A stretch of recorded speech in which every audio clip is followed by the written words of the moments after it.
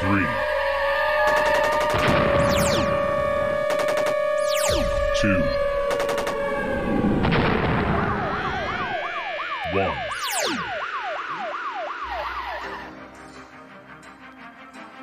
And now, you're tuned into the Navarro-Miller Report, featuring the hottest in news, entertainment, sports, and all those topics for the mainstream audience. The Navarro-Miller Report. Examine your reality. Welcome, everyone, to the Navarro-Miller Report. I'm your host, Dave Navarro. And I'm Jeremy Miller. And happy Friday the 13th, everyone. You got to have the crazy music in the background. Aside from it being a bad luck day of me being next to this guy, you know, as usual, it is our 30th episode, Jeremy. Nice. Yeah. Woo! Can you believe 30. it? We made it actually that far. It's the craziest thing. Thank you. Yes, I know. No. More. I know, right? No, please, stop. Anyway, so such a pleasure to have everybody join us on this wonderful Friday. For some reason, I kept on thinking that today was like Monday, and I have no idea why. It's like the weirdest thing, I swear. Don't you have one of those? Don't you have those? Interesting. I lose a day all the time. I know it's All the time. It's us getting older, I suppose. I don't know. But it being the Friday the 13th, it's so funny because this like sound would be appropriate. My dog stepped on a bee. That's the Amber Heard with her famous "My dog stepped on a bee" comment she made during the trial. I guess her dog had a bad Friday the 13th. Anyways. Hey, I'm only upset I'm not traveling right now. I love traveling on Friday the 13th. You're I'm crazy. not sure how travel conditions are like now. No, I love flying on Friday the 13th. You end up with a seat next to you. You end up with like easy breezy boarding and unboarding. I mean, it's just awesome because so many people are paranoid. Flights go down that day. I've always loved traveling on Friday the 13th. Well, I think, isn't it like historically, it has nothing to do with the day itself or it being bad luck. It was like a historic moment that happened centuries ago about, what was it, like a massacre that happened on the 13th, on a 13th, something like that. I got to admit, that's one piece of useless trivia I am unaware of. No, I thought you probably would have known about this. Nope. I guess I've never been that interested. I've never read up on it or really researched it. That's crazy. Yeah, no, I heard something about that because it was like a huge massacre that happened in the Dark Ages or something like that on a Friday the 13th. They called it like the day of bad luck, I guess, because, well, all those people died on that day, so it was bad luck for them. But yeah, no, I mean, it's historic. You should look it up so that way you could have another piece of useless trivia in your mind. I will, definitely. Anyways, folks, glad to have you here on this Friday evening. It is the weekend. We're going to go ahead and talk a little bit about entertainment, some stuff in sports. And, you know, as luck would have it, you know, as Miss Luck would have it, or bad luck would have it on Friday the 13th, Jeremy, you have a very, very funny story to add to this Friday the 13th, especially with this drug dealer's bad luck. So last week, we actually had a drug dealer. Well, let's start with the sheriff. We have a sheriff's deputy who just happens to check his phone for messages and looks down and sees an unsolicited text message of a picture of a pistol, still new in the box with clips, and a bag of nicely packaged marijuana. Nice. So he looks at the photo and begins a text conversation about prices with the person who sent it to him.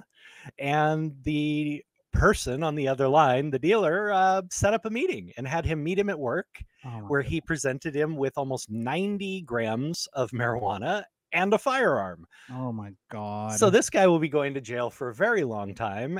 And here's the funny part. It was a complete random mistake. One number out of place on this text, and he happened to get a deputy sheriff. It's not like he knew this guy had the number in the phone or any. No, he literally just put in a wrong number and texted this. I mean, this guy was I mean, this is fate. He was supposed to go to jail. Yeah, no kidding. I mean, just out of all the numbers, that he possibly could have, this is in South Carolina. How many numbers in South Carolina? He could have texted any number by mistake. He dials one wrong number and texts incriminating evidence to a sheriff's deputy. Worst luck ever for that guy. That guy, I mean, it's the funniest thing because you've heard of the wrong texts. I mean, hell, we even joke about it because we watched it on that show, The League, how one wrong text, it's like my vag exploded. No, she was supposed to put in my pen exploded. I mean, but this was like one number off to the wrong person that put him in jail to begin with. Talk about the worst luck ever. Like I said, that's fate. So you did something and you were meant to go to jail. This was, either saving you from something or you did something in the past and it's catching up with you, because that is the worst luck you could possibly have. Tell me about it. Especially, did it happen on Friday the 13th? No, this actually happened last week. Okay, so this was pre Friday the 13th. Right on. And we also have another very weird story. What's QAnon up to these days? So in the wacky world of QAnon, we actually have it's kind of a sad story, actually. We have a bunch of influencers in the QAnon sphere who have convinced a bunch of followers that there is a certain Filipino woman who has sovereign control of Canada and is actually the queen. This is along the same lines of their thinking that, the US is actually not a country. We became a business corporation in 18 something, and every government since then has been illegal. So this is, following that same brilliant logic that they use. And this woman has over 70,000 followers, and she just spouts off about all the things. I'm the queen, and this is what's the law now, and this is what, and people are being taken in, especially the elderly, who are extremely susceptible to this type of stuff. And basically, she put out edicts saying that utilities were no longer legal. It was illegal to be sent a water bill. Electricity bills were now free and did not have to be paid, and all rent was being rolled back to its 1955 prices. So unfortunately, you have a lot of very gullible people in this movement who bought into this and listened to the powerful influencers and stopped paying their bills. And now, amazingly enough, they've had their utilities turned off and they're facing eviction, and they want to know what's going on.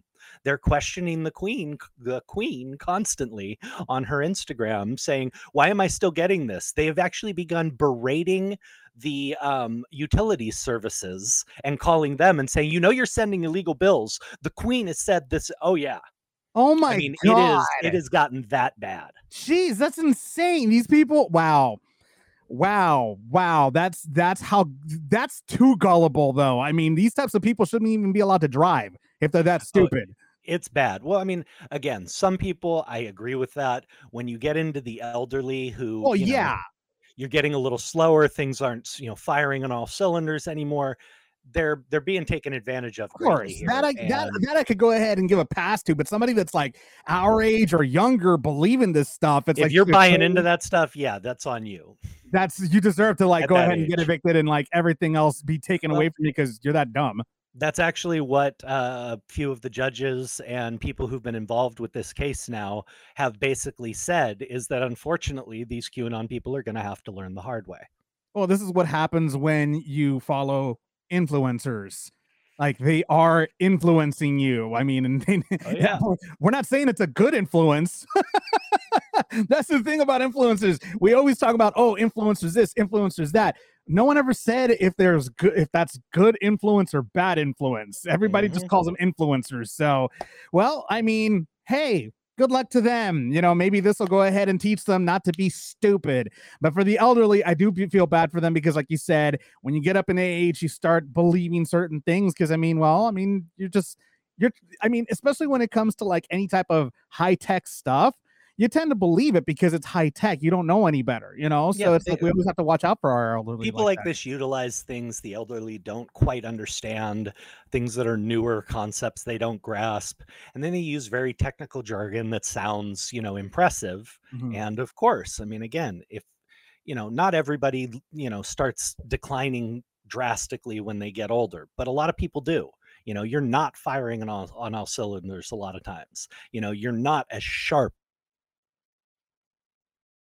Oh, looks like Jeremy kind of froze on us right now. So he's freezing on us. Jeremy. You gotta love technology, especially when it starts getting hot like that. When it starts getting hot like that, we start getting a lot of technical difficulties with us right now, folks. So just bear with us for a little bit. But yeah, as Jeremy said, it's one of those situations that unfortunately it is what it is. We really can't. There's not much we can go ahead and do about that. I mean, all we can do is really just watch out for these types of situations that happen with the elderly. We need to watch out for them. We need to make sure that they are okay. Jeremy, are you back? You're completely. Oh, he's still freezing here. Let me go ahead and he'll be back here in a minute, folks. We got to go ahead and continue on here for the time being. So anyways, so as Jeremy said, I mean, these people, these influencers, you need to watch out for what exactly they are influencing. I mean, it's not a positive influence. It has to be. It's some of these people are a negative influence. We need to just be very, very careful as to who exactly we let into our lives and who exactly who we have to go ahead and watch over, especially with people that don't know any better. This is something that's very, very difficult on them. They have no idea what's going on, so we need to watch out for them. We need to make sure that they're okay. We need to make sure that they're not taken advantage of or anything like that. And we just got to watch out for them. That's pretty much all we have to do. In entertainment news, Jennifer Grey was actually engaged to two A-listers, and she confessed her what triangle she had actually between these two A-listers, and it wasn't exactly a love triangle. It was more along the lines of it was one after the other. So back in the 80s, she obviously was in a lot of movies. She was in Ferris Bueller's Day Off. She was in Dirty Dancing. She was in a lot of movies. And at the end of the day, she got involved with one of her co-stars in Ferris Bueller's Day Off, which was Matthew Broderick. And at the time, she basically, her and him, they played actually brother and sister in the movie. But obviously behind the scenes, they were actually an item. They were a couple. They dated for a while, and eventually Matthew popped the question with Tiffany diamond ring. And what ended up happening was that she accepted the proposal, but apparently things didn't work out too well with Jennifer and with Matthew Broderick. So this is she wasn't living in Los Angeles at the time that this happened. She actually was living out of state. She was living in a different state, but then she actually moved from from the state that she was at to Los Angeles, and here right after the breakup with Matthew Broderick. And right here is where she went ahead and she went on a blind date with that she was set up on. Little does she know that she ended up being on a blind date with Johnny Depp, of all actors that she could have been set up with. And it's just so happened that Johnny was actually had a crush on Jennifer Grey after watching Dirty Dancing. So that right there was something that basically, it was something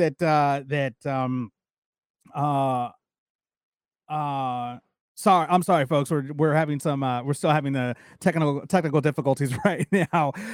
So yeah, I mean, basically, what ended up happening was that they dated. They were together for a little bit, and actually, this is what happened. It was a week after Jennifer Grey had broken up with Matthew Broderick that she met Johnny, and then within a week or so of them dating, Johnny ended up popping the question to Jennifer, and she accepted. They ended up moving in together. They adopted a pet. Everything was going great for both of them, and it was fantastic. but of course, all good things must come to an end. That relationship didn't work out too much either. But I'll go ahead and fill you in on the rest in a few minutes. We're gonna go ahead and take a quick break so I could get Jeremy back in here. But we will be right back on the stream in just a few minutes. So that way we could get Jeremy back in here, because unfortunately there is some technical difficulties. I think it has to do with the weather. Sometimes that happens within these situations. So we will definitely come back with as soon as we can get Jeremy back in here. So we'll be right back, folks. Hi, folks. We are back. Sorry for the technical difficulties. I guess Jeremy took Friday the 13th to the heart this time, I'm assuming. Not me. Our streaming app apparently has an issue with Friday the 13th. It just decided to go haywire. So we are back. Hello, guys. Yeah, I blame you. Like I said, I've said it before. I'll say it again. When in doubt, my fault. Blame Jeremy. That's all I'm going to have to say. I understand. Well, we left off right before your system went haywire. We were just talking about the influencers and everything, and but we started, actually after you left, I started talking about Jennifer Grey, and the fact that she was engaged to both Matthew Broderick and to Johnny Depp in the same month. And right there, I mean, I explained to everybody that was watching how it all transpired and everything. And at the end of because she was interviewed by Drew Barrymore, which is, I understand it to be your ex from, way back a while back. Many moons ago. Many moons ago. So she was interviewed on the Drew Barrymore show, and she was talking about how everything transpired between Johnny Depp and her, and it just so happened, like I was telling everybody earlier, it was on a blind date how she met Johnny. And through that blind date that she was set up, it was like a few, like not so long after her and Matthew had broken off their engagement, because Matthew Broderick had proposed to her first. And she moved down here to Los Angeles, where she met Johnny in a blind date. And Johnny had a crush on her ever since he saw her in Dirty Dancing. So he had been crushing on Jennifer Grey since then. They set her up, and he immediately fell head over heels for her. They got engaged. They moved in together. They even bought a pet together. I mean, it was going to be something. They were already starting to think about like having a family together and everything. They were really, really in love. And, I mean, as all young Hollywood love goes, they broke up with one another. They went their separate ways. And, I mean, talk about some crazy stories right there with Jennifer, right? Well, I mean, she was a part of that time and that generation, a beautiful young lady. And, her and Matthew, from everything I had heard, were extremely serious about each other. But if I'm not mistaken, I believe their engagement ended after his drunk driving crash, which caused the fatality of another person. Oh, wow. I believe she was in the car when that happened. And that was the predecessor to them starting to split up. I could be wrong on that, but I believe that was who was in the car with him when that horrible occurrence happened. She didn't mention why the breakup occurred. But I mean, you would know more than anybody. You were there. You heard things, but again, you're within that. I could be off on that. I do know that occurred with Matthew, and that whoever he was dating, who was a celebrity also at the time, was in the car with him when it occurred. And I believe it was Jennifer Grey. But, passions run high. I mean, especially, you got to remember, actresses, that passions run high. I mean, we're emotional people. And, if you meet somebody that you hit it off with, I mean, things can go from 0 to 60 very, very quickly. But that's, again, one of the Hollywood things you see all the time, that the bloom comes off the rose at some point, and you realize, oh crap, relationships are hard. Yeah. And trying to keep them going, especially in this industry, is very difficult. So, not a doubt. I mean, and youth doesn't even have everything to do with it. I mean, you see Hollywood couples breaking up all the time. I mean, just finally moving on. Older couples, it's a hard industry to keep a relationship going in, especially if you're both involved in it. Here's the crazy part. I mean, in talking about that, actually, you go ahead and you look at the young Hollywood couples these days. They're getting married younger and younger nowadays, from what I've seen. I mean, it's almost like they're the opposite of what it was back then. Before it was like, okay, they're not going to last too long. Now it's like, oh my God, they're married. So it Well, seems like Hollywood is kind of going the other direction. I don't And know if it's actually going the other direction. We'll have to give it a little time to see if these marriages actually have any longevity. true. Because, I mean, just the fact that they tied the knot doesn't really change the dynamic. You're still in an early loving relationship in Hollywood. We'll see if it lasts. There are very few that have. I mean, that's just the facts. I mean, Hume Cronin and Jessica Tandy are probably, and I know most of our listeners don't even have a clue who they are. Look them up. Trust me, amazing actors. But they're probably the only Hollywood couple who was very famous, who worked consistently, who married young and stayed married. I mean, they literally died within, a month of each other, I believe it was, Wow. at 80 something, 90 something years old, and were married for over 60 years in Hollywood. That just doesn't happen. That's a rarity. Well, the only other couple that isn't married but has lasted that long has been Kurt Russell and Goldie Hawn. I mean, they've never been married, but my God, they've been together ever since they did Overboard. That's where they met, and that's where they started dating since then. That was like what, in 86, 87, 80, yeah, that area. So somewhere around no, that it's I mean, you're coming up on 40 years together for them. That's pretty amazing. But again, it's kind of the exception that proves the rule. I mean, you have two couples in the last 100 years of Hollywood who have actually had a longevity relationship, with both of them being in this industry. So, it doesn't bode well for a lot of people. I mean, I'm always wishing them well. I got to say, I mean, that you brought this up, since he got married, I have gained a lot of respect for Justin Bieber. He seems to have grown up. That's what I was he seems to have, yeah, he seriously seems to have grown up since him and Haley have married, and he started to take things more seriously. This is a guy I had zero respect for. I mean, the second he spit on fans from a balcony, I was like, you're a piece of shit. I mean, that was just immediately, I was done with the guy. Watching his growth over the last few years, especially since he's been married to her, the changes have been very impressive. I hope it's genuine. And I got to say, if it is, I'm impressed with the guy and, got a lot of respect for him now. So it's not always a bad thing. I hope they can have some longevity. I hope they find a way to make it work and make it last.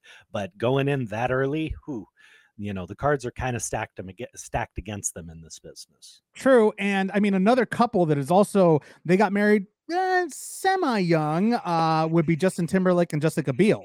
That's another couple that has actually lasted they are very much in love with one another. They are inseparable, regardless of Justin's, fame and fortune, everything else, regardless of Jessica Biel's fame and fortune. I mean, that dude is like, has his wife's back on everything.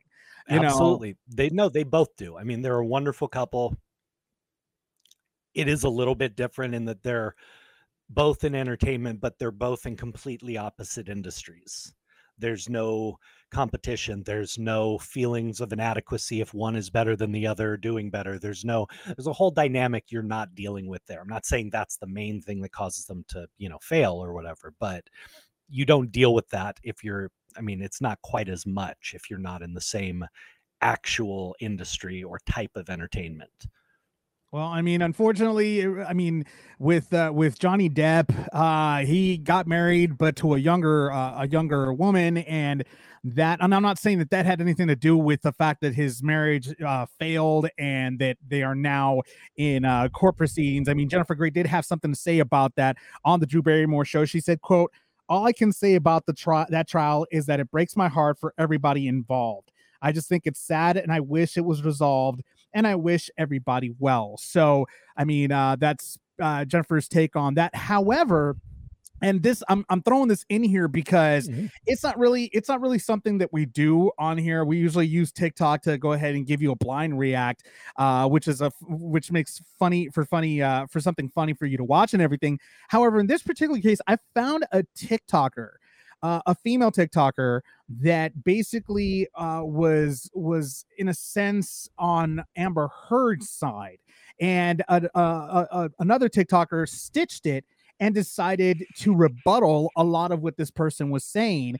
And I mean, I'm going to leave it up to you to basically let me know if many of you in the comments, if you want to go ahead and comment and talk about this TikTok, because it was something that actually really caught my eye. Check it out. Have you ever seen so many men so interested in a domestic violence case before? Oh, here we go.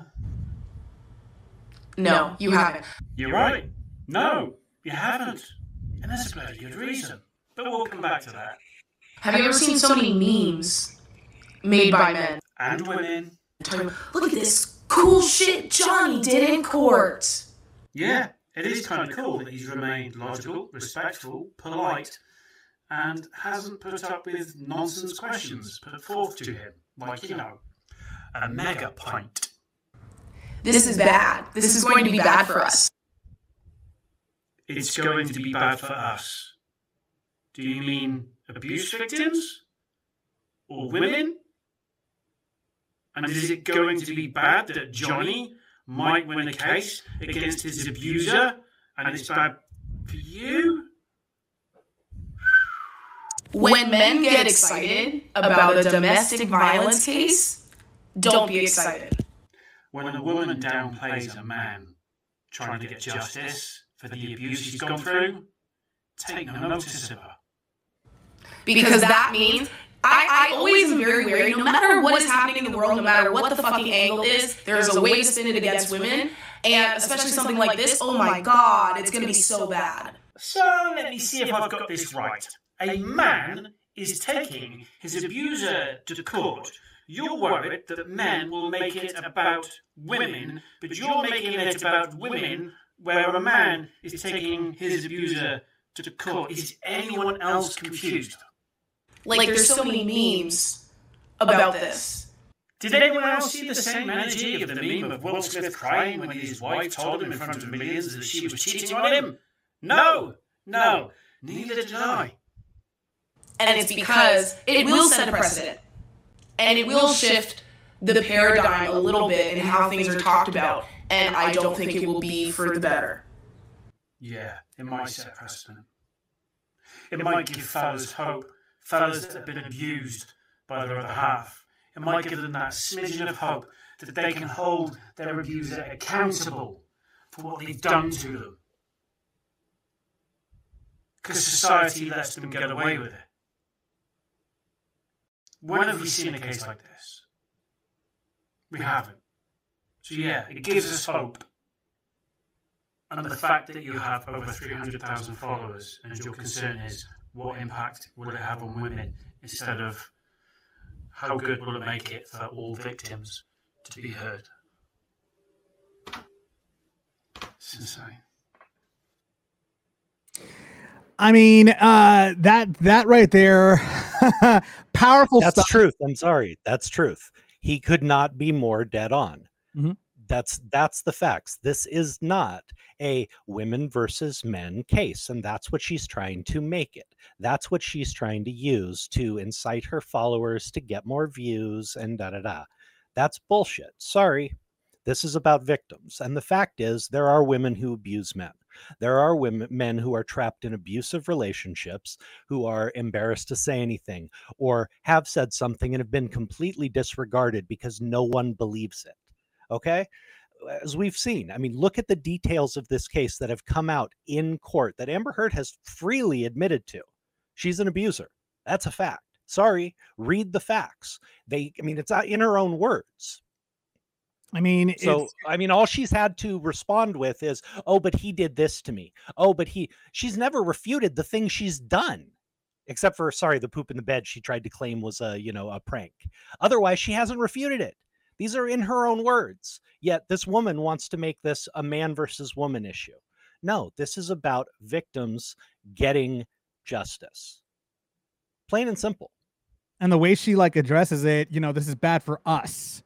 Mm-hmm. Us who exactly? Yeah, I mean, exactly. That right I there, love that. That right there, for her to say us, who us? Are you talking about victims or just women? Because I mean, at the end of the day, women are always, and I'm all for equal rights. I love the fact that there's equal rights. It's about freaking time. But at the same time, some women go ahead and, only say equal rights when it benefits them. Mm-hmm. In this particular case, when it comes to domestic violence, they use that as a shield to go ahead and get away with what they are doing. And it does happen. And it does happen. It does happen. And it's wrong. Not enough people speak up about it. And that was kind of this guy's point, is that the benefit of all this craziness and all this horrific stuff we've heard and has been, put out into the public is that, maybe it will give any victim some hope to be able to say something, that there is justice out there. And in this case, it is a man, which is rarely seen, admitting to being abused and trying to get justice for that. I don't understand how you can look at that in a different way. I understand people have different views. I understand women have been treated horribly, have been oppressed for years, that things still go on, pay gap, all this other stuff. I get that completely. But the way to make that right is not to swing it completely in the other direction and then have, discriminate against the men. That's not equal rights either. So I'm sorry, I'm on his side 100%. He was looking at it logically. He was looking at it from the terms of this is something about victims, not a man versus woman issue, which is what she was obviously trying to turn this into. Yeah, he was looking at it from an objective point of view, from a unbiased point of view, and that's the way we need to look at this case in particular. There is no sex. There is no gender in this case. This is I honestly, it besides the fact that maybe this might give some men in abusive situations hope, I have never looked at this case in any way, shape, or form as a him versus her type thing. I have always looked at this as, an abuser and a victim. Is it unusual? Yes. Oh, absolutely. It is very unusual. Unusual for it to become so public. But the truth is, guys being the abused in a relationship is considerably more common than people admit, and then more common than people talk about. So again, that is the one part of this where, yes, maybe a man in the same situation might be able to take hope. But I would hope that any victim who may see justice come out of this would take hope in that. I don't see this as man versus woman. And honestly, we need to quit viewing crap in that way. We'd love to go ahead and get anybody's opinions on our stream to, give us your take on what you just saw and what we're talking about right now, because it is a hot topic, especially right now with this case that's going to be restarting next week. We've already heard the side, Johnny Depp's side. Now we already started hearing a little bit of Amber Heard's side. My dog stepped on a bee. Exactly. So now this week we're going to actually hear the rest of Amber Heard's side and see if she actually has a case against Johnny Depp, because they're suing each other in this whole ordeal. I mean, he's suing her for libel and defamation. She's suing him pretty much for the same thing, saying that it's all true. Why are you suing me? This is all true, what I said. So it's a mess. It's just a complete mess from top to bottom, everything that's going on. So we're just going to have to see this week what happens in that case. I'm sure we're going to definitely be talking about it for sure on Monday, going into next Friday as well. In other entertainment news, the old television, or actually the old movie starring Tom Hanks and Gina Ryder. Gina Davis. Gina Ryder's the porn star. Sorry. Very different people. We apologize, Gina Davis. Yes, Gina Davis. You are a goddess of acting and not a porn star. Yeah, exactly. Sorry about that. That was a major faux pas by my end. Sorry, I was, Never mind. Anyways, moving on.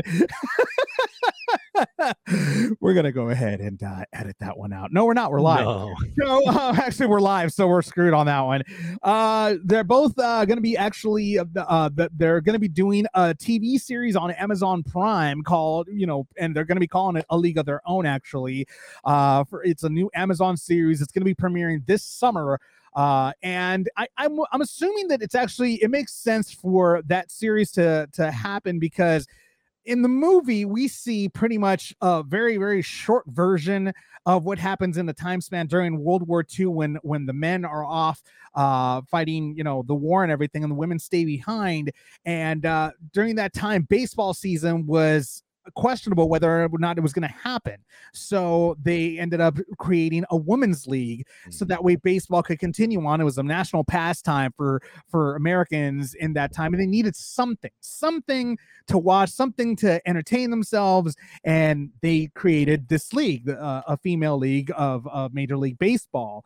And it was a success for many years, but during the middle part of the seasons, during the years that happened, that they were doing this baseball, no one knew what happened. We got a short version of what happened, obviously, because it was a 2-hour movie or hour and a half movie. Yeah, we got a short version of just the first season. Exactly. So now we have a TV series that's going to pretty much go through the baseball seasons, what happened to all those ladies during the time that they were going to different states and everything, and during the season. So that should be actually an interesting take to it. We already know the Marvelous Mrs. Maisel is coming to an end. There's only like maybe one more season left. So I would think that this is actually going to be something that's going to take the place of Marvelous Mrs. Maisel, in my opinion. I think it could. My take on it is a little two-sided.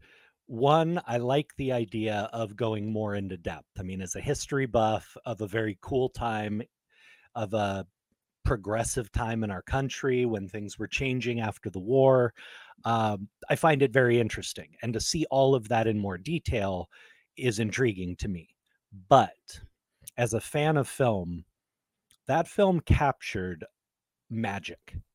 I mean, it really did. It captured absolute magic. The feeling that film captured was, I mean, anybody who's played sports knows what I'm talking about. And I'll tell you right now, that year that film came out, every single female friend I had who played sports, like their end of the year, end of the season get together, they all watched that film and, cried and reminisced. And it has a very special emotional place in people's hearts. And I worry that they won't be able to capture the same feel in the show. I think it may lose some of its magic in going into the minute details. I find it more interesting, but I think it might lose some of what made that film so special to a lot of people. And I mean, we have to remember that was this Penny Marshall's directorial debut? I think it was. No, right? I don't think it was her debut. She had already directed a couple of movies. I think she had done one or two films beforehand. I mean, this was definitely her biggest project. Oh yeah. But I do not believe this was Penny's first directing job. I mean, and this is actually they're taking it from Penny Marshall's movie, but the creators of this series are Abby Jacobson and Will Graham. They pretty much are the ones that are reimagining A League of Their Own and making it into a series, which again is something that's incredible. Graham went ahead to say, quote, "Every single one of the women that we've spoken to and the stories that we've read, they knew that they were living at one of the most turbulent times in history." This thing keeps on like screwing up on me.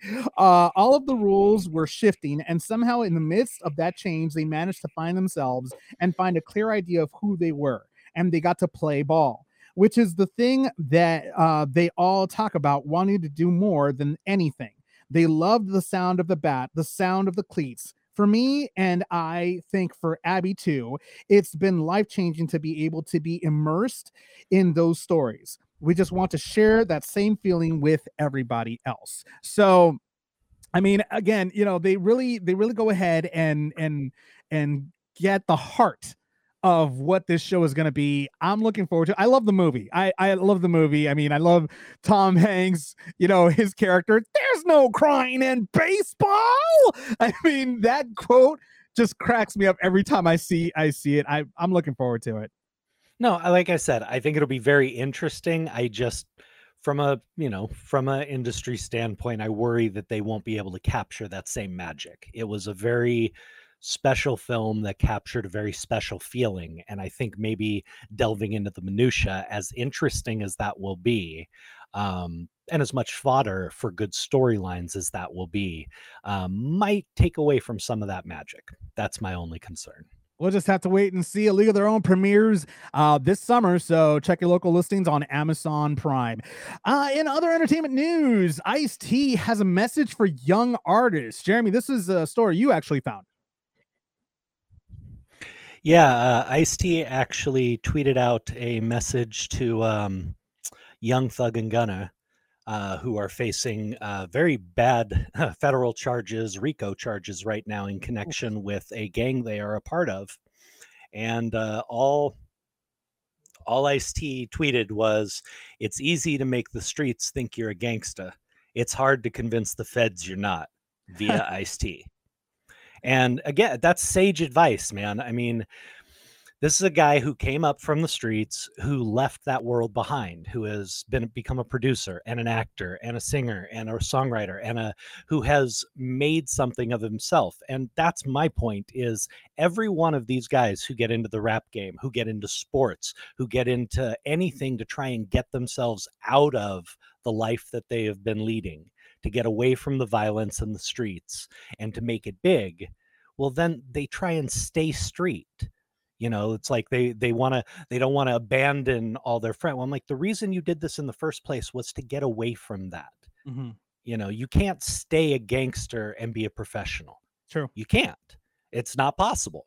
You can't be a gangster who's killing people and dealing drugs and committing crime left and right and be a professional. True. You just can't do it, because you're going to be doing things that put you in conflict with that constantly. And guys like, Ice-T, guys like Snoop, guys like that have come a very long way. Now, are they connected to the streets? Yes. They still have friends? Yes. But are they doing dirt and in the game? No. They left that behind a very long time ago. And you see it with athletes all the time too. I mean, you constantly see athletes, guys who've got $30 million contracts, getting busted for dealing drugs with their old homies. Aaron Hernandez. It's like, Another what example. in the hell are you thinking? So, I mean, this is sage advice from a guy who has been there, a guy who has come through all of it and has made something of himself, and I know that the street cred goes a long way in the rap game. I mean, it does. That's just a fact. Every single rapper, even whether they were involved, everybody in that industry and that style of rap, whether they were actual gangsters or not, are always trying to portray themselves as hard and street and thugs. And the fact is, the reason you got into this is to get a better life. Very true. The only way you're going to get that is by walking away from what you were trying to get away from in the first place. Very, very true. And I mean, those names real quick. Derek's on the stream right now. He says, sorry, I missed most of this. We'll have to catch the replay. Was watching the ISS flying by. Don't worry about it, Derek. We actually had technical difficulties. So, I mean, we had to stop for a little bit and we had to restart again. It's all Jeremy's fault, really. Always. But I'll have an edited version of it on the stream when by tomorrow. Yeah, I mean, those two names that you mentioned right there, Ice-T, Snoop Dogg, you could consider them the lucky ones. They are the lucky ones that actually were in the life, allegedly, and came out the other side, still here. I mean, there's no allegedly with Snoop. I mean, if you've talked to anybody who was involved in that life, they will tell you Snoop was for real. Okay, I've heard stories. If he ain't telling them, I'm certainly not telling them either, but I've heard stories. Believe me, Snoop was no joke on the streets. I'm not arguing, but I always, But as journalist, I always have to say allegedly because nope, I mean, I understand. I can never go ahead and say for sure unless it's been made public, obviously. I But understand. I would counter that with, yes, they were lucky to be able to survive the street game to get to the point they were, but I do not believe that they are lucky to have made what they are of themselves. They made that choice. yes, They made the choice to leave that life behind and move forwards. That's why they've gotten where they have. Now, were they lucky to make it out of the street game when they were involved as long as they were? Absolutely. But for them to get where they are, that was not luck. There's no luck involved there. They made the choice to not be in that life anymore and to be professionals and take their career seriously. And they did. So I would argue that part was not luck. correct. Yeah, and I agree with that. And the other thing too, I mean, we have another perfect example. I mean, and I don't know how accurate this was, but in the movie Notorious, which is the biopic of Notorious B.I.G., I mean, Puff Daddy was telling him, Big, you got to get out of this life. I mean, I have this music for you. I mean, you either choose to live a life of crime and gangs and drug dealing and everything else, or you choose, music, which you're good at, which you're amazing at. You have fans. I mean, you need to get out of this. I mean, I'm not gonna be here trying to be next to you, trying to bail you out or anything like that. You either choose this or you choose that. You can't have both, because that hurts me. And at the end of the day, it hurts me, my career, my credibility, my life, my business. And I'm not going to allow that to happen. And, I mean, Big, he chose the other way. He chose, you know what? He's right. I don't need to do this gangster stuff anymore. I don't need to do this. I have a career. I have something. This is the reason why I was doing this gangster stuff was because I didn't have a career. I didn't have a path. Now I have it. Now I have one. I don't need this anymore. Time to leave this behind me. So, I mean, it's choices. It all boils down to the choices that we make in our life, whether we go left or right. You can't have, in this particular case, there is no middle. There is just no way. So hopefully these young artists that are coming up, they listen to, an OG, an original gangster such as Ice-T, which he is, allegedly. I will keep saying that. And they make the right choices in life, and we'll see what happens there.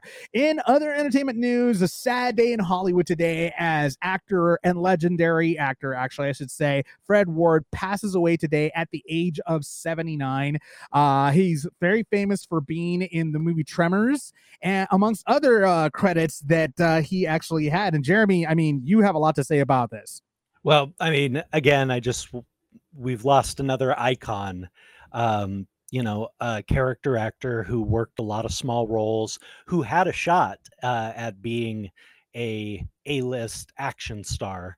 A lot of people believed he was the up-and-coming action star of the late 80s, and unfortunately, he got tied into a film called Remo Williams, which was just god-awful, and it kind of put an end to that for him. But again, he continued to work. I mean, this is a guy, Tremors, one of my favorite films as a kid, saw that 100 times as a kid, loved it.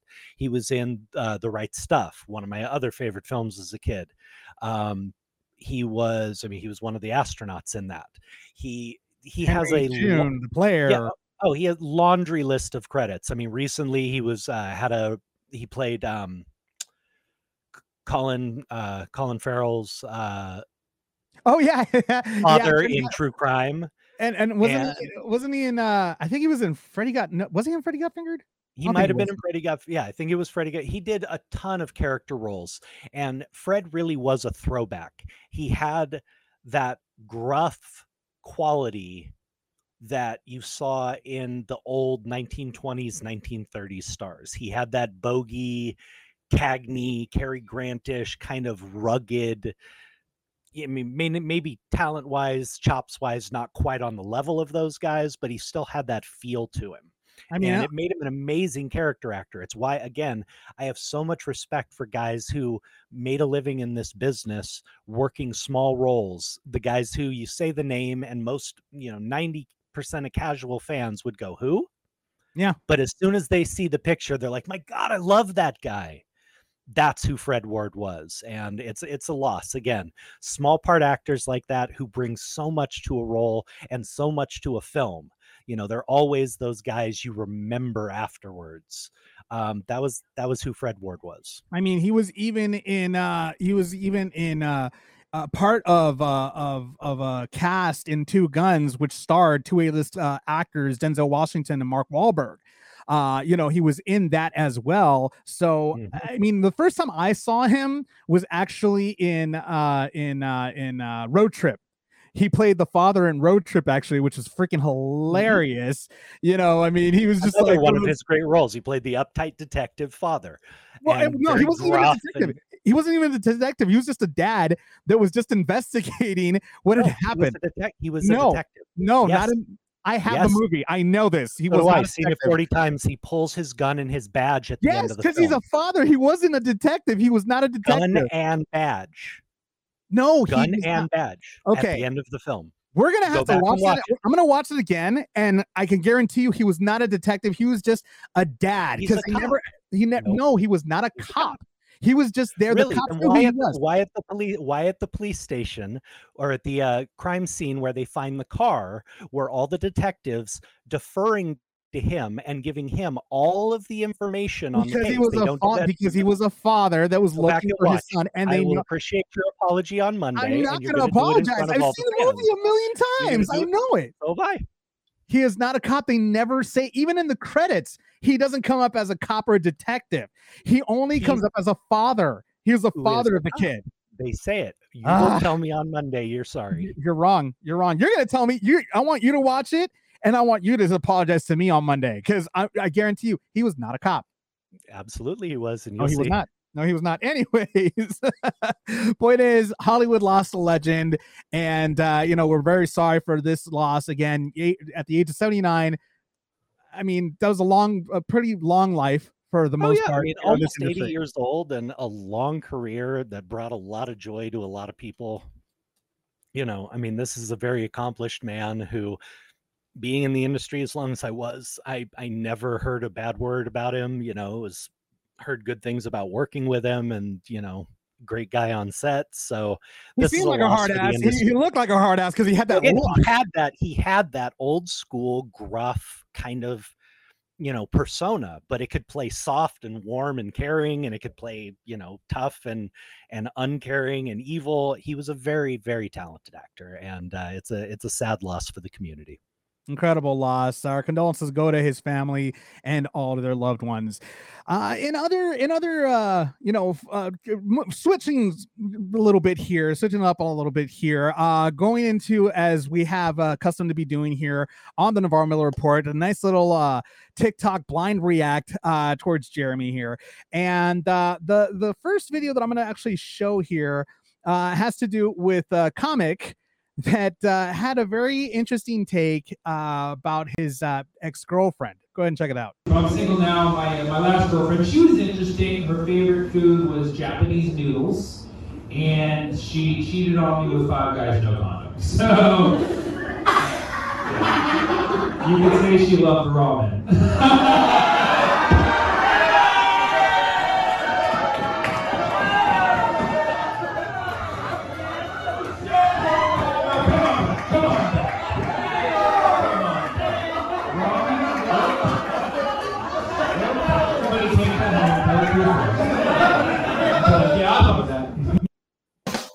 That's what I have to give to that one. Another one for you. Okay. Absolutely horrific and cheap joke that scored. I mean, that. And I think the young lady in the front row, I think that probably was his ex-girlfriend, because she walked maybe, but that was some serious low-hanging fruit, but it worked, man. Yeah. Yeah. I mean, obviously, you got a lot of laughs for that. It was like definitely deserved the rim shot for that one. This other video, actually, this one's a little bit close to the heart, Jeremy. And when I play this, you're going to know why it's close to my particular heart. Check it out. Oh, shit, what the fuck is that? I'm dying. Didn't you make a few of those? I get that phone call like twice a week. Say my 12:30 at night, my phone rings. I'm dying. You have any idea how much I debated not playing that today? I was like, if I play that little video, hypochondriac. I'm like, if I play that video, I swear I'm never gonna hear the end of it. Screw it. I'm doing it for the show, damn it. Oh my god. And accompanying that video, I have this one actually that kind of explains that one in a sense for a lot of people that are crossing over that certain age. We had a lot of good times. I know. I'm really gonna. Okay, Amber, this is so fun. Bye. Nice knowing ya. Come on in and take a seat. We've been waiting for you. Today's gonna be super easy. We're just gonna go through some updated protocol and then you'll be on your way, alright? Sound good? I don't think I really have a choice. So, pain everywhere, places you never imagined. Your toe bones, your elbow bones. That's fabulous. Drinking, we're gonna cut that down about 99%. Oh wait, seriously? Do you need me to remind you about your crippling anxiety and your 2-day hangovers? Oh, that's true. It's only gonna get worse. Got it. You're gonna feel bloated and crampy. Oh, well, we already have that problem. And shit your pants. Oh, that's new. Yeah. Okay. Anything good. You don't give a shit what people think about you. Wait, I give 0 shits. Okay, maybe not 0 shits, but less shits. I'll take it. You give less shits, but you take more shits.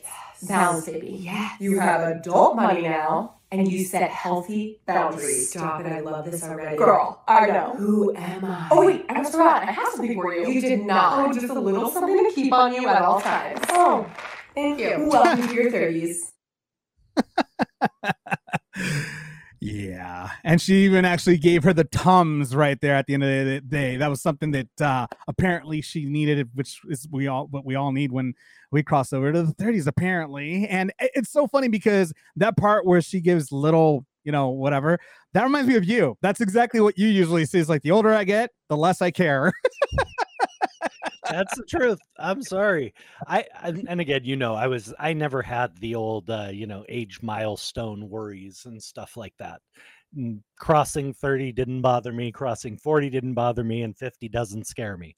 I know my body's deteriorating. I've been old for a very long time physically, and mentally. So it's not. Well, yeah, I was born an old man. My mother always said so. But no, truthfully, I like the video. It's just too true. I mean, things start breaking down. You got to change everything. And I mean, my family, one of the biggest things for the men in the family was we could eat whatever the heck we wanted, literally, and never gain a pound. I mean, had trouble putting on weight for sports and stuff like that. I hate you already. And the moment every man in my family turned 30, that was over. And I'm talking like the day of at 12:01. It was over. I mean, weight just started appearing, and I started having to change, diets and, change the things I was eating because I could eat as much of whatever I wanted, and we never put on weight. It was just something the guys in my family, I mean, we just burned it off so quick. But I'm telling you, at year 30 and 1 minute, oh God, that was over with. All of a sudden, it's like, bam, the stomach just came out of nowhere. Like, where the hell? What in the world just happened? I'm not kidding. It was within 2 months of having turned 30 and still eating normally. And I had packed on like 10 pounds in 2 months. I was like, what the hell is going on? And I had to start actually paying attention to what I eat. Yeah, I'm not looking forward to 30.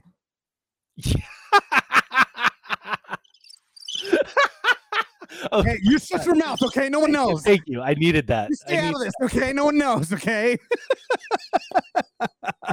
I really don't like you. Anyways, that's our little fun TikTok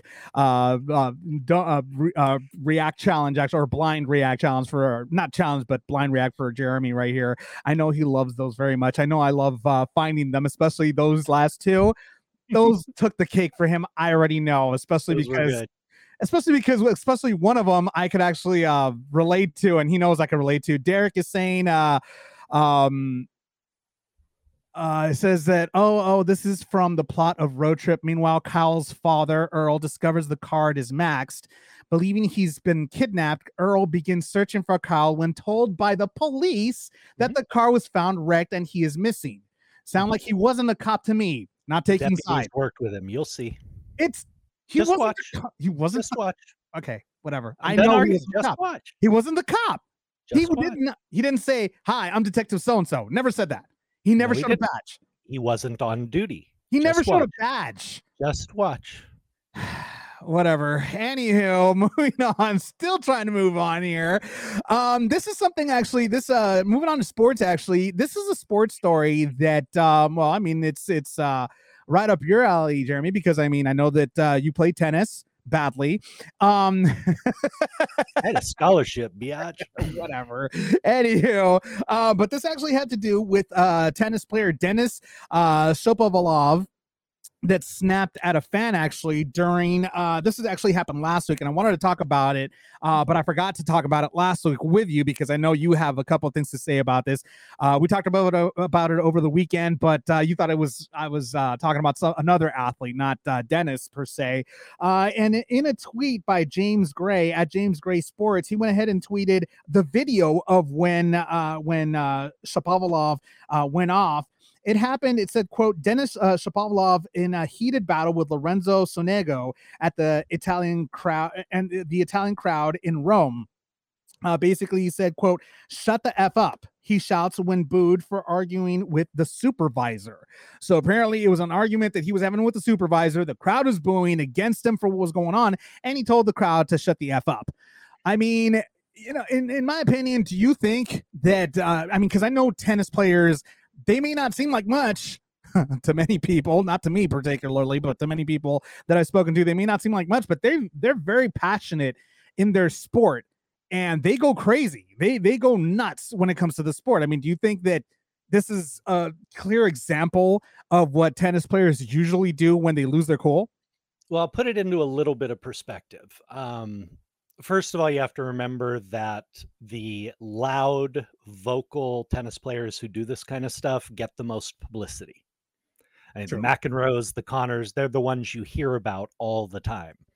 So it doesn't happen as often as you'd think. But yes, tennis, as any competitive sport, especially played at a professional level, is incredibly tense. It is incredibly pressure filled. And these people are incredibly high strung. This is their livelihood. And again, you don't have a season's contract where you're guaranteed to make this much money no matter how you play. You don't have any of that. All your money comes from what you win, how well you do. I mean, you may have endorsement contracts, you have things on the outside, but there's no guaranteed prizes for playing. You can come in, lose in the first round, and guess what? You didn't make anything that week. That's how it goes. This is not football or baseball or any of the other professional leagues where you have a guaranteed contract and a certain amount of money you're going to make. These people are playing for their livelihood every single day.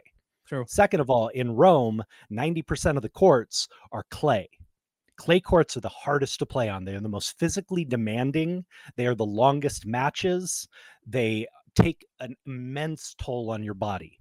And because of the weird bounces the ball takes, it's an incredibly hard surface to play on. Players get fried playing on clay. You see a lot of blowups happen on clay because these guys are spent emotionally, physically. They are just beat. So I'm not excusing what he did. You know, there are times when tennis fans are out of line, you know, talking when somebody's serving, doing things at different times when you're not, moving around behind a player when you're playing. There's things you are not supposed to do. And people do it all the time. When a tennis player reacts to that and yells at a fan, I feel they are 100% within their rights.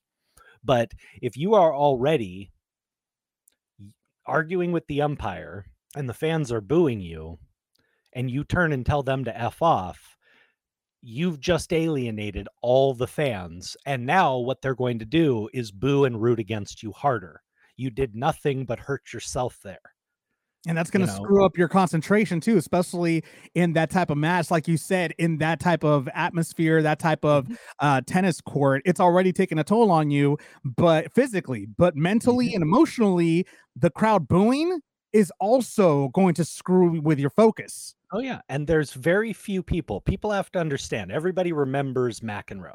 I mean, even people who were not fans of tennis remember the stories about McEnroe and throwing rackets and, you know, calling umpires abortions and, you know, I mean, just He was the bad boy of tennis, right? He was the one that was called the bad boy of tennis. Yep. But here's the thing.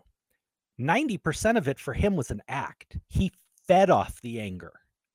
John was an old school New Yorker. He fed off that anger and that tension and that being pissed. And on top of that, he knew it got in his opponent's head. He was playing psychological warfare with that. It was all plotted and planned. You know, sometimes he lost it and went overboard, but it was all part of his psychology and what he was doing purposely. As different from Jimmy Connors, who was of the same time and was known as more of just a petulant, spoiled asshole who treated people poorly and yelled at everybody. They were portrayed as very similar characters in the news and in the media and in the sports pages, but they were very different types of people. You're not McEnroe's. Well, I mean, I loved Connors as a player. I loved watching him. The man was amazing. But you hear the stories. I mean, he was not liked on the tour. I mean, he was one of the most despised players on the tour at the time that he played. And McEnroe, that wasn't the case. I mean, some people had a problem with his antics and with everything else, but you didn't hear a lot of other negative stuff about McEnroe. Whereas Connors had the same sort of histrionics and blow-ups. His was real, though. You know, John was playing psychological warfare. So there's a difference. You know, John fed on the booze. John fed on the hate and the anger. You know, I don't know what this guy does, but if he's snapping and yelling at them to shut up, it's obviously bothering him. That was not psychological warfare. That was the fans getting to him. And he certainly didn't help his cause by yelling at them more. Yeah, that's definitely the case. And that happens with a lot of athletes. I mean, but lately, to me, in my opinion, it seems that the fans are really starting to like cross that line between heckling and just being an annoyance to many athletes. We've seen it in the NBA where fans are getting ejected from the arena because they are taking it too far. They're taking it way too far with these athletes. They need to understand that this is a competitive sport, but the athletes are out there. You're not allowed to be out there either, or throwing things, or, you know, and there's a line. There's definitely a line. And I'll tell you when I crossed it. I took my boys to a Dodger game and we're playing the Giants. And as anybody who knows sports knows, rivals. I hate the Giants. Any Dodger fan hates the Giants. Facts. With a passion. Well, now we hate the Astros even more, actually. No one will ever supplant the Giants in my mind. Never. Hey, dude, one of their players beat our player over the head with a baseball bat at home plate. Okay? That is true. That is true. I'm sorry. There will never be any respect or like between our teams. But I took my boys, and instead of just booing when players got up or whatever, I found myself joining the crowd and screaming for the first 5 innings at Bonds in the outfield, "Steroid user," as loud as I could. I mean, top of my lungs screaming with the entire stadium. And it wasn't until at about the 5th and a half inning, I look down and I see my 8-year-old son screaming the exact same thing that I realized I had gone too far. Okay. Bad example. Big difference between booing and taking something personal like that and attacking an athlete. True. And that's even less than what you were talking about, which is, you know, interfering, throwing stuff, doing things like that. But even that for me was crossing the line. I went way too far with that, and I allowed myself to get caught up in the kind of mass hatred and anger and hysteria. Or was TMZ back then when you needed them? And I, I backtracked and had a little talk with my sons about, that was a mistake of me doing that. And we had a conversation about it. But again, fans have gotten worse. I mean, it's just a fact. People are more entitled nowadays. People feel like, they can do whatever they want. Just because they pay for a ticket, they're allowed to go ahead and they own the player or they own the team. And truthfully, that's been an attitude that's been there underlying for many years for some people, but it has gotten a lot worse.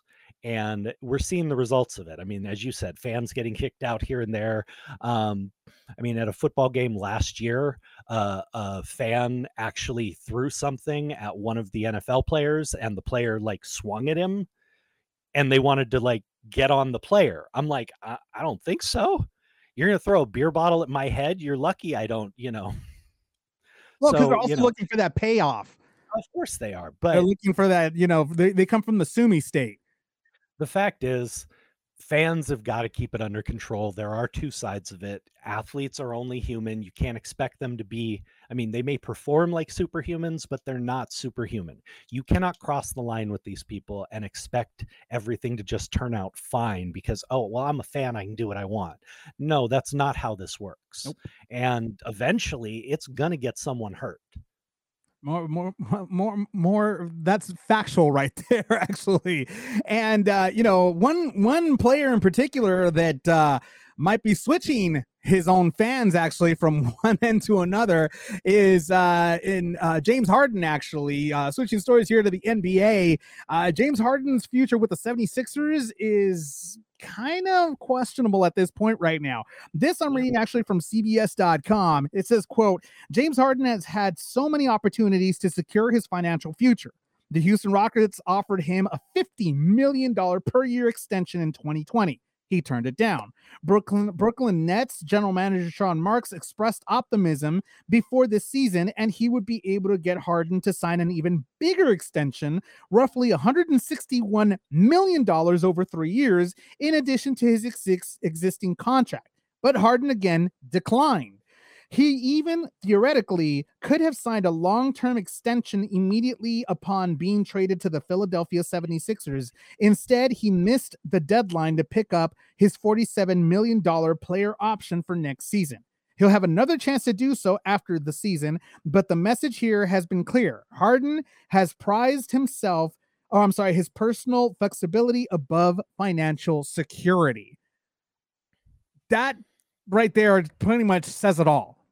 Well, at this point, if it's really just about that type of flexibility and everything else, more power to him. I mean, if he doesn't want to sign the long-term contract and doesn't care as much about getting that 6 or 7 year deal where he's got all this secured money, coming in, hey, more power to him. That's his choice. But there are other aspects of this.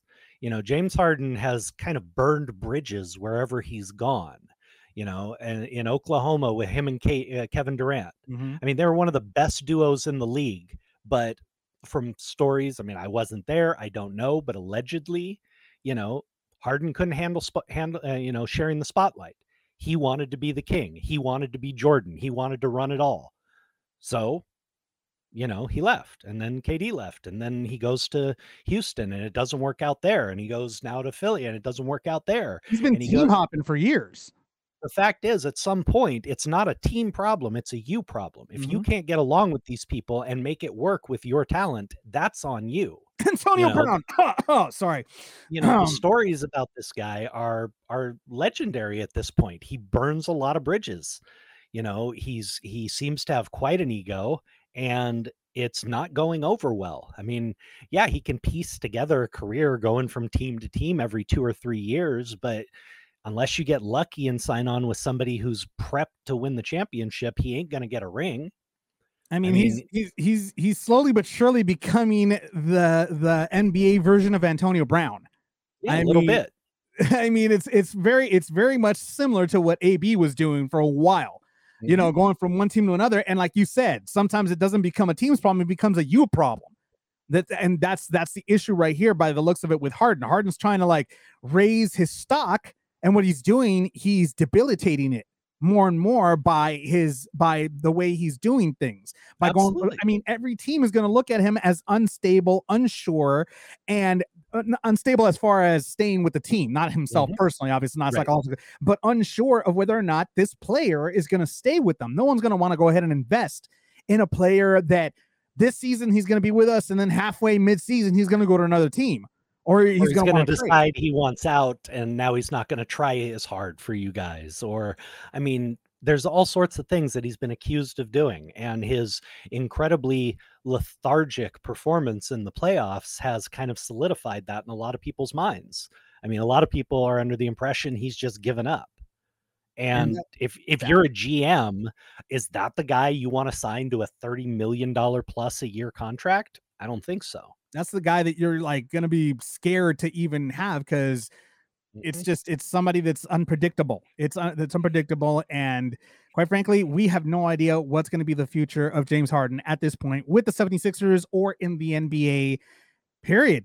We have no idea. So, but that's the news in case you haven't heard it. Thank you so much, everybody, for tuning in to the Friday the 13th, 30th episode of the Navarro-Miller Report. I'm your host, Dave Navarro. I'm Jeremy Miller. And make sure you join us again every Monday and Friday from 6 to 7, Jeremy. Hopefully your freaking system will not fail you. Talk to our streaming app. For the love of God, make this work. Other than that, on Saturdays, I wanted to let everybody else know as well that on Saturdays, if you follow me on TikTok, I do a little bit of music because we're allowed to on TikTok. Thank God. They apparently have a license, so I'm able to play some hits from 90s to 80s to present hits, everything from pop to rock and everything in between. So make sure you join me on my TikTok page. I'm trying to do it every Saturday at 4 p.m. Yeah, definitely tune in. I mean, you got to listen to him a little bit, which I know is obnoxious, but the music's pretty good. So definitely tune in, guys. Thank you for that kind of halfway slap in my face, but complimentary, endorsement that you gave me there, Jeremy. Appreciate it. Always love you, brother. Always love you. I'm doing this in hopes that you get a TikTok. Anytime. Good luck with that. That's pretty much what we have to hear every time I say that. But other than that, go ahead and make sure to follow us on our YouTube channel. For those of you that don't watch us live and only listen to us, some of the TikTok videos are funnier when you watch them in the video. So make sure you subscribe to our YouTube channel so you can see some of the videos and Jeremy's reaction to the TikTok videos that we feature on each episode. Make sure you the link is in the description below. Make sure you follow us on YouTube. And again, we're here every Monday and Friday from 6 to 7 p.m. Pacific Standard Time. So make sure you tune in. That's all for us. We hope to see you next time right here, same bad time, same bad channel every Monday. Thank you so much for listening, and we will see you all next time.